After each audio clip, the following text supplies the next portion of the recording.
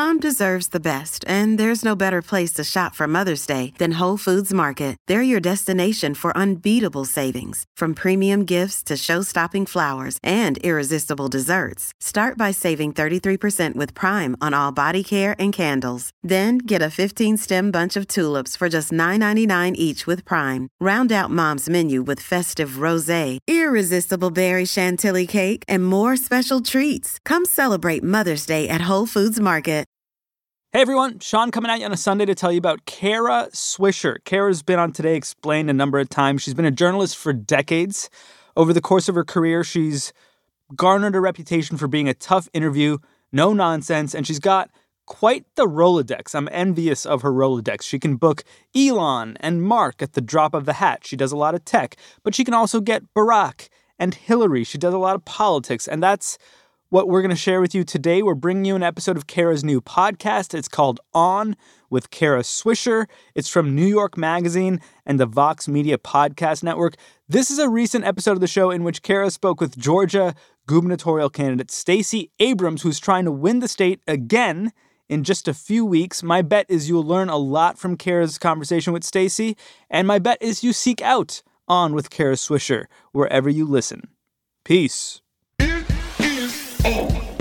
Thank you for talking to me again. It's our fourth or fifth interview. And I want to start off with, I guess, the news. The recent polls have Brian come up between 2 and 5 points. Why do you think you are so far behind right now? I'm not far behind. In 2018, the polls had me down. He was at 49. I was at 45.8. This is a polarized state with an electorate that is usually not included in polling. So let's use an example. 10% of the state's population is not white and not black. When you're looking at a polling size of 500, that means they're talking to maybe 5 or 6 people to extrapolate what's happening in one of the most diverse, non-black, non-white communities. And so these polls are snapshots. The question is, who are they taking a picture of? And what we know is that based on our internal polling, based on what we saw happen with mind-numbing regularity in 2018, is that the polls are going to look and they're going to see that in a state that is shifting, both in terms of partisanship and in terms of demographic composition, that I'm going to be behind by a bit. But what we do know is that my ability and my capacity to invest in turnout is what changed the game in 18. It's what won the game in 20 and 21. And we are going to continue to do that work because I see polls as a snapshot, not a predictor. Okay, so you're looking for that same Georgia miracle that you had sort of twice. You did have the same lineup for Georgia governor with the same opponent. You lost that race in 2018. He is now an incumbent. What is different now from your perspective when you're looking at the whole state as a candidate? In 2018, I lost that race by 54,723 votes. Since that time, Georgia has added 1.6 million new voters. They are predominantly more likely to be people of color, to be women, to be younger. And that means there's a new voter pool that is modeled about 53% to be Democratic. And so, number one, there are more opportunities for victory. Number two, we have now been through COVID. We have seen the end of Trump, but we have also been through racial violence. Women have lost their right to choose in Georgia. Marriage equality is under attack. The governor does not believe in it. And there is a Supreme Court that has signaled very strongly that the governor will be the deciding factor on most of those issues. And so it is a critical race where people are starting to understand if you want to protect your freedoms, the Supreme Court isn't going to do it. Congress can't do it. It's up to the governor. Okay. Well, how are you looking at it? Is it a persuasion game or a get out the vote one? You talked sort of two different things there. Well, but we tend to, in political parlance, divide these communities where persuasion is about ideology and turnout is about activation. What I have always focused on and what I'm being chastised for is that I recognize there's a third category, and that is persuasion to vote. There are communities that are automatically presumed to be voting simply because they look like the candidates. There is no conversation about Herschel Walker and his performance with Black voters. There is a conversation about my performance with Black voters. But here's the thing. My job isn't to persuade them not to vote for Brian Kemp. By and large, they will not. He will get a certain percentage because the certain percentage of every community is conservative. But my job is to persuade them that voting is worth their effort and worth their time. Because what you just asked me about what's different, the litany of troubles that I just listed, they're attacking Black communities at disproportionate rates. They're attacking API communities, Latino communities, women. And so my responsibility is to persuade those communities that voting matters, that the exhaustion that has been about since 2016, that we've got to try one more time. Because this is not about persuading their ideological shift. It is about persuading a behavioral shift. But when we allied that issue, when we allied that group, when we presume it's either activation or transformation, we ignore an entire population where our job is to persuade them that it's worth getting in the game again. So this weekend, you actually were reaching across some areas that don't vote for you, I think probably. You were on Fox News Sunday mornings earlier this week. Talk about why you went. Are they persuadable to you from your perspective? And let me just say, Shannon Bream did the interview by calling you Stacey Adams a few times. I know. Which I found I don't know what I found it. Pete Buttigieg did this a lot and has continued to do so. You think it's important to keep talking to this constituency? Absolutely. I win elections not just for myself, but for others. And I've been working to help elect people in Georgia for years. And you win by building coalitions. If you only talk to the same people and you only talk about the same issues, or you talk about the issues differently when you talk to someone else, then people grow in their distrust, but you also reduce the likelihood of expanding your coalition. So I tell the same story no matter where I am. Whether I'm on Fox or MSNBC, if you ask me a question about abortion, I'm going to give you the exact same answer. Whether I'm on The View or I'm on Charlemagne the God, I'm going to talk about issues in a way that people can access it, can understand it. And if they decide they don't support me anyway, mazel tov, go with God.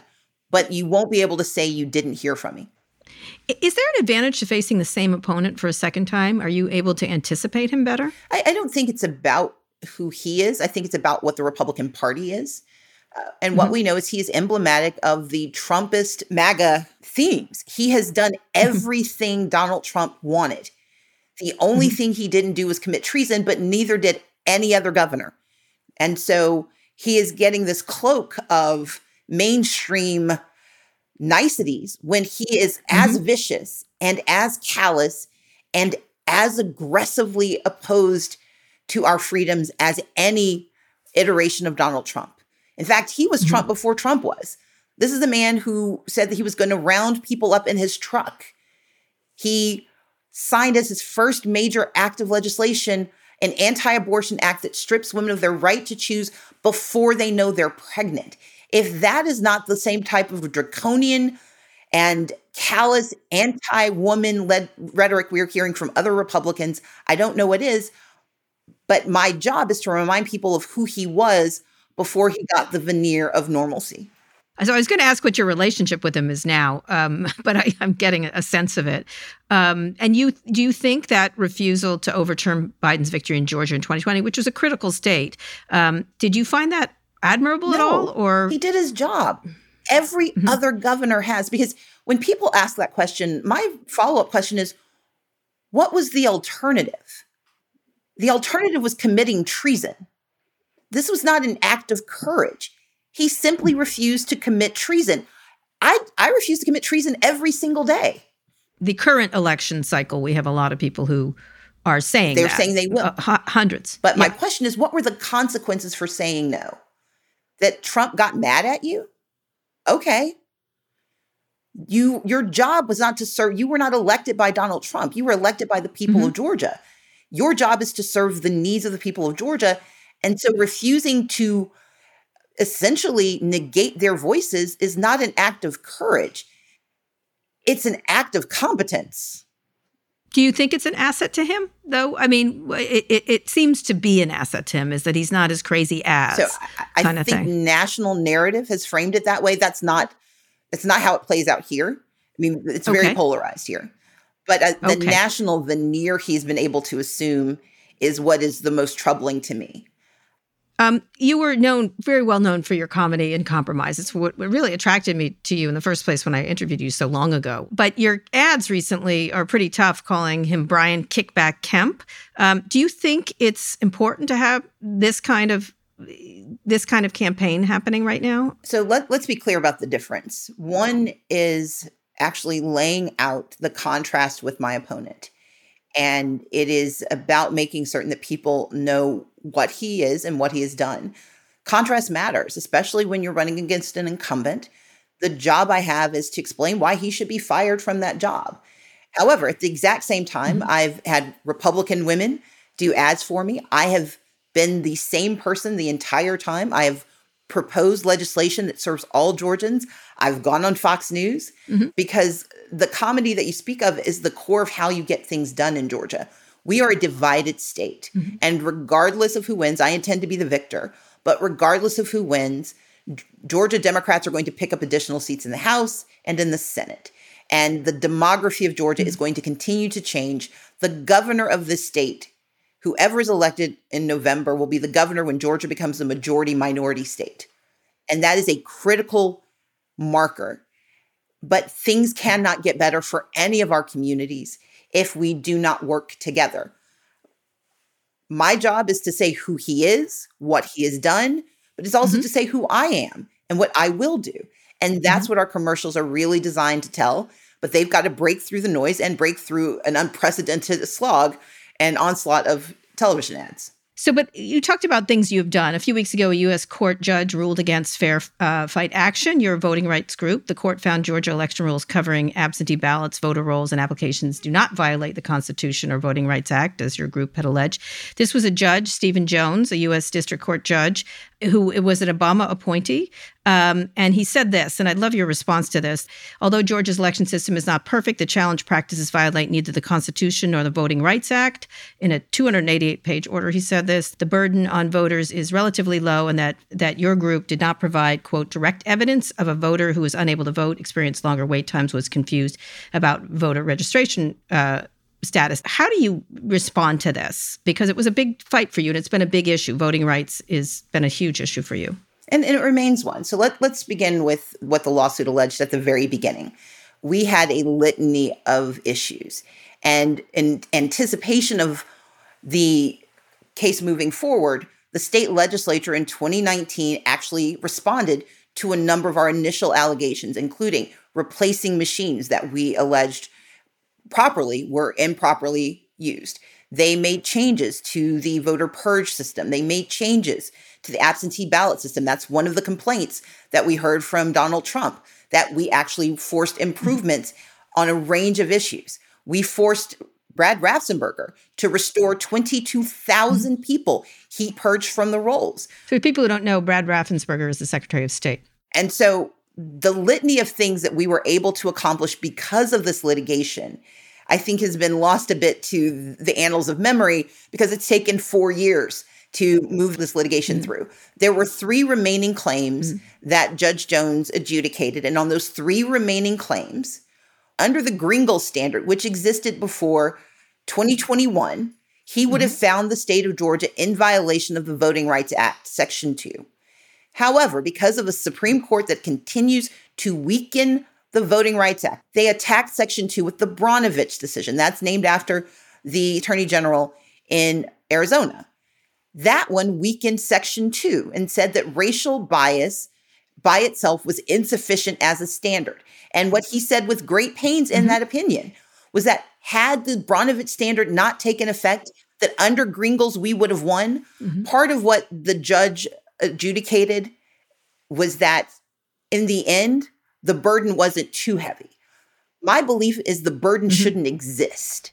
Right. So you're saying your opinion is that there are problems with voting rights in Georgia still, but the standard is too low nationally for those gaps to be recognized. That's exactly it. Let me talk about Raffensperger very briefly. He did more than not commit treason. He spoke out rather more than anybody in that state, I think, except for one or two other people on the Republican side. But Secretary of State Raffensperger put out a statement after the ruling saying, quote, stolen election and voter suppression claims by Stacey Abrams were nothing but poll-tested rhetoric, not supported by facts and evidence. He's basically accusing you of misinformation. Can you respond to that? He lies. I mean, that's part of my challenge with the lionization of Brad Raffensperger. So let's be clear about who he is.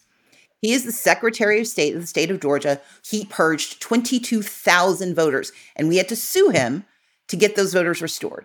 He is the person who used the system in Georgia to deny naturalized citizens the right to vote. He is the person who uses a felony match system to disproportionately harm Black people. And he supported legislation in 2021 that allows unlimited challenges to voter registration. And right now in the state of Georgia, 64,000 people have to prove they have the right to vote because Brad Raffensperger supported expanding this opportunity without requiring either that the communities that are being attacked have the ability to have resources to fight back. He did not work and fight to make certain additional resources were made available. He is a part of the system. And what he is upset about is that we forced his hand on a number of issues. But here's the other piece of this that I need people to hear very clearly. Brad Raffensperger is not a good actor.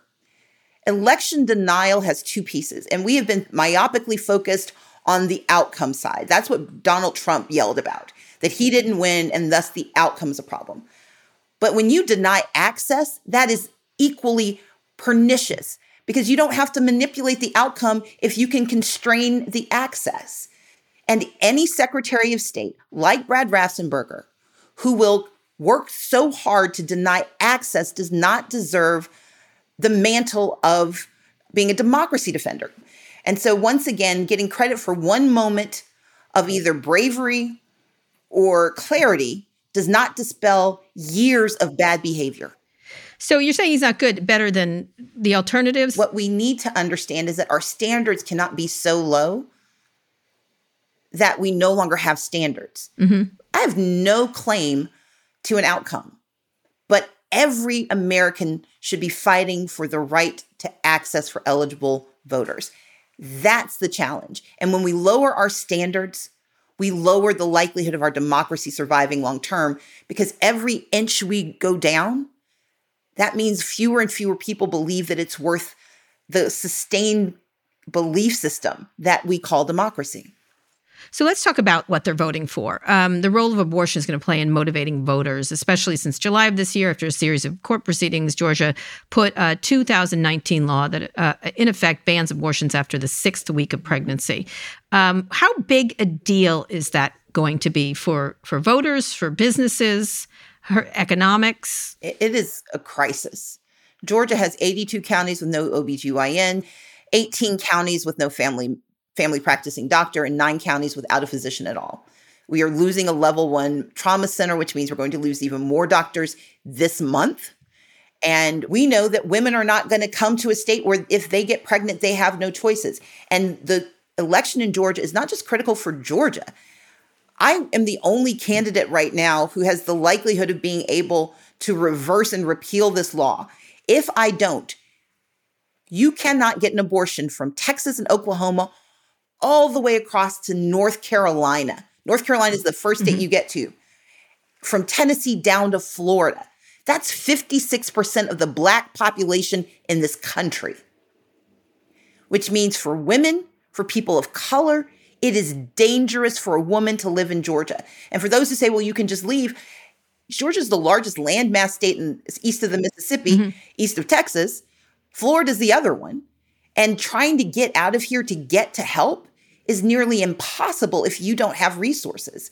And we have some of the highest poverty levels. And so it's dangerous for women, but it's also economically, we could lose a $4.4 billion industry. The film and TV industry. And we've already seen signs that this could happen. We lost Music Midtown because of Brian Kemp's gun laws. We lost the MLB game because of his anti-voter laws. And we are going to lose the industry that is hiring and employing more than 90,000 people because of his abortion laws. So you believe this remains a potent issue in this election? Absolutely. Absolutely. All right. Let me ask you then about the comment you made. You knew I was going to ask about this. A few weeks ago, you made a comment about abortion, that the fetal heartbeat that can be heard at 6 weeks is manufactured and that it's used to control women. There is no such thing as a heartbeat at 6 weeks. It is a manufactured sound designed to convince people that men have the right to take control of a woman's body away from her.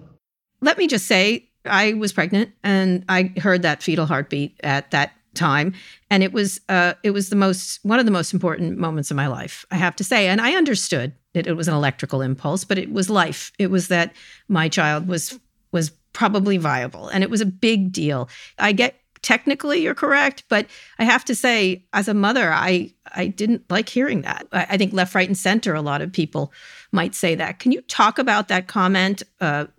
And would you say something different now? The issue that I have is that the laws in Georgia and across this country have been premised on this moment. If you were trying to get an abortion, even prior to HB 481, across the South, across the country, one of the predicate acts that you have is that you are compelled to listen to an ultrasound before you can make this decision. This came about because Ian Donald, an OBGYN in Scotland, said, let's use this technology that was actually being used for shipbuilding. And he worked with an engineer to use it to do ultrasounds on women. This was in 1956. And he said part of his intention was to dissuade them from abortions. And because it's an electrical impulse, the machinery has to produce a sound. And the intention was to accomplish exactly what you felt. It puts into real time this idea and it gives it shape. But we know it's an embryo at that moment. And for those for whom this is what they want, you should absolutely celebrate it. But when it is used as a weapon against women, when it is used to manipulate them and also to justify denying their choices, denying them health care, it is absolutely critical that we speak honestly about what happened, especially when it becomes part of the narrative language we use to justify denying medical care to women. Let me ask you, though, why make this point, given so many women are so emotional who do want to have children about this moment? It trips you up into somewhere where science and emotion don't meet. Even if you're correct, technically correct, was it a mistake? It was not. I was sitting with a group of students who were using language, misinformation to justify behavior. And in that moment, and as a matter of conversation, I do not intend, and I am absolutely cognizant of the fact that there are women for whom this is a transformative moment. As a woman, I never want to deny anyone their choice or their joy. But when that language and that framing is used to justify stripping them of their autonomy and of medical care, we absolutely have to talk about it. We absolutely have to push back against any attempt to justify denying women abortion care and medical care. I think you've explained that much better. I think the Republicans have seized on it, though, what you said. There is nothing I will, but here's the thing. I was sitting with students, and the challenge of that moment was that they only show you a clip of what happened. We went on to have a very strong conversation about why this matters in Georgia. Yeah. And I was talking to Spelman women. I get it. But clips are how campaigns go. Clips are how campaigns go. But if we can't have honest conversations with young people because we're afraid that someone's going to clip it, then we're going to start not only circumscribing what we say, we're going to start limiting what we think. Fair point. Speaking of abortion, what do you think of the controversy around Herschel Walker? You mentioned that he and you are held to different standards. How is that? How are you thinking about that? The hypocrisy of the Republican Party. I mean, Brian Kemp actually responded to what Walker said by saying he's not supposed to be involved in people's personal choices. So the governor who imposed an abortion ban and interfering with the personal choices of women says it's not his job to interfere in other people's personal choices. He only means in men's personal choices. He has no problem interfering in the personal choices of women. So for me, this is about the hypocrisy of both men. Herschel Walker is getting the brunt of the attack, but Brian Kemp is the person who has actually got the power to do something about it in Georgia, and he has wielded that power to hurt women in the state. Were you surprised by Walker here? Or No. as these revelations? But I No. give very little Okay. thought to Herschel Walker or the other side. My job is to protect women, protect our rights, protect our freedoms. And there is more than enough attack coming from Brian Kemp that the individual actions of one person, the hypocrisy is not surprising because hypocrisy is the raison d'etre right now that I see of the Republican Party. We'll be back in a minute.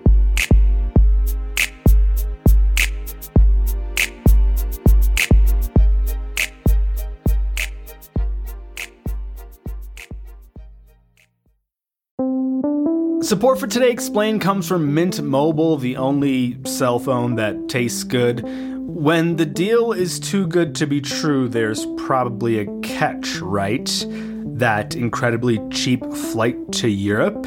You probably can't bring a bag or pick your seat or use the restroom. So when I tell you that Mint Mobile offers wireless plans for just $15 a month when you purchase a 3-month plan, you're probably wondering, what's the catch? Well, according to Mint Mobile, there is no catch. According to Mint Mobile, it's only $15 a month, and their plans come with high-speed data and unlimited talk and text delivered on the nation's largest 5G network. To get this new customer offer and your new 3-month unlimited wireless plan for just $15 a month, you can go to mintmobile.com/explain. That is mintmobile.com/explain. You can cut your wireless bill to $15 a month at mintmobile.com/explain. $45 upfront payment required, equivalent to $15 a month. New customers on first 3-month plan only. Speed slower above 40 gigabytes on unlimited plan. Additional taxes, fees, and restrictions apply. See Mint Mobile for details. Support for Today Explained comes from FX's The Veil, starring Elizabeth Moss. If you like spy thrillers or indeed Elizabeth Moss, then you might want to check out FX's The Veil. It's an international spy thriller that follows two women as they play a deadly game of truth and lies on the road from Istanbul to Paris and London. Oh, I'll go. One woman has a secret, same here, and the other has a mission to reveal it before thousands of lives are lost. FX's The Veil, now streaming only on Hulu. So I want to do a lightning round to talk about different demographics and campaign strategy. For Black men, your recent strategy is focusing on this group, although recent polls suggest that since 2018, your favorability in this demo has dropped 8 points.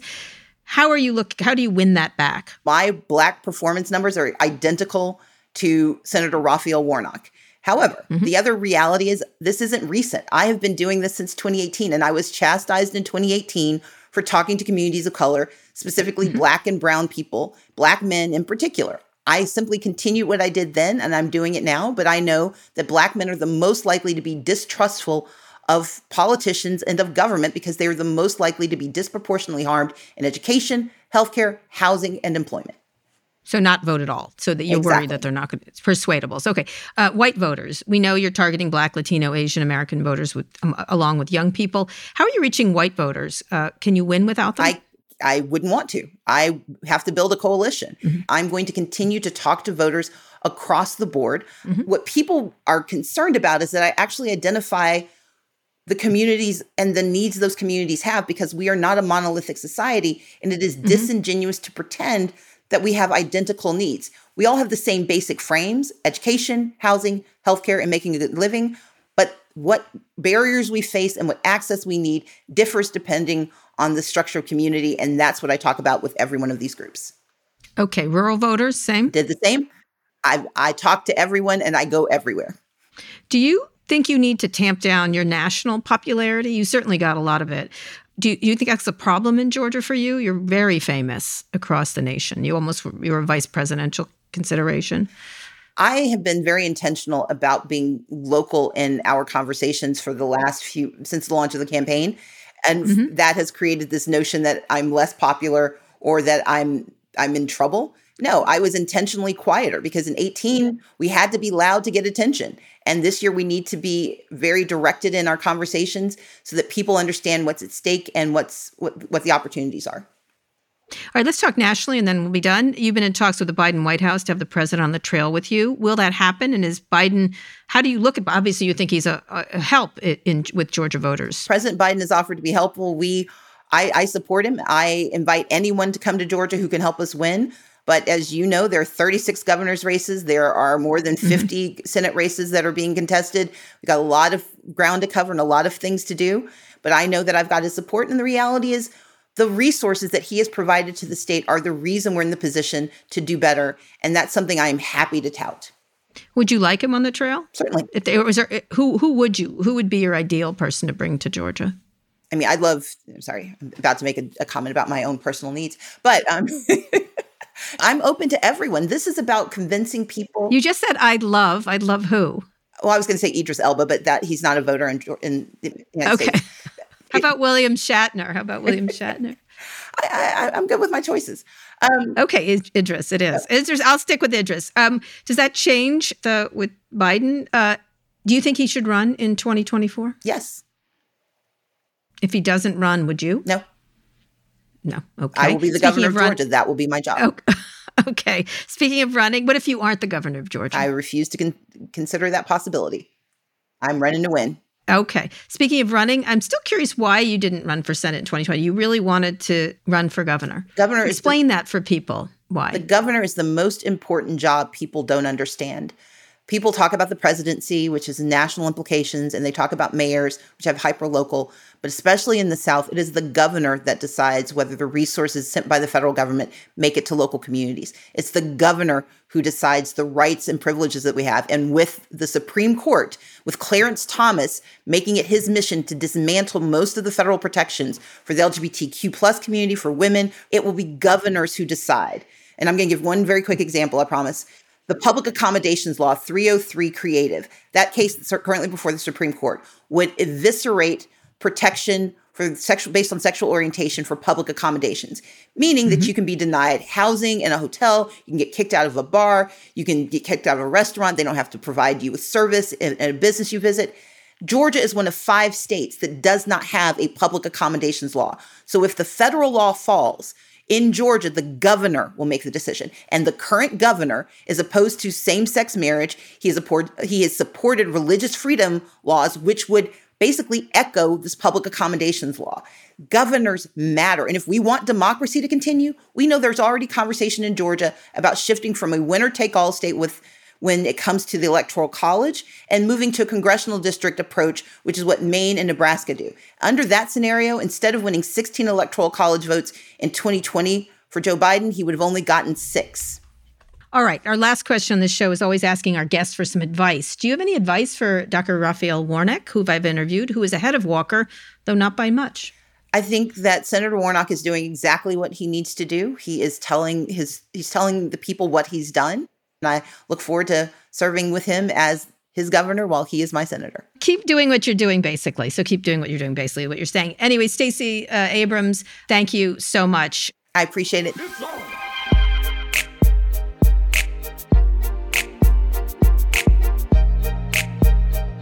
Today's show was produced by Naima Raza, Blake Nishik, Kristen Castro-Rosell, and Rafaela Seward.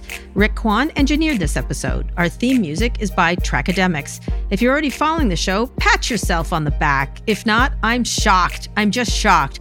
Go wherever you listen to podcasts right now, search for On with Kara Swisher, and hit follow. Thanks for listening to On with Kara Swisher from New York Magazine and Vox Media and us. We'll be back on Monday with more.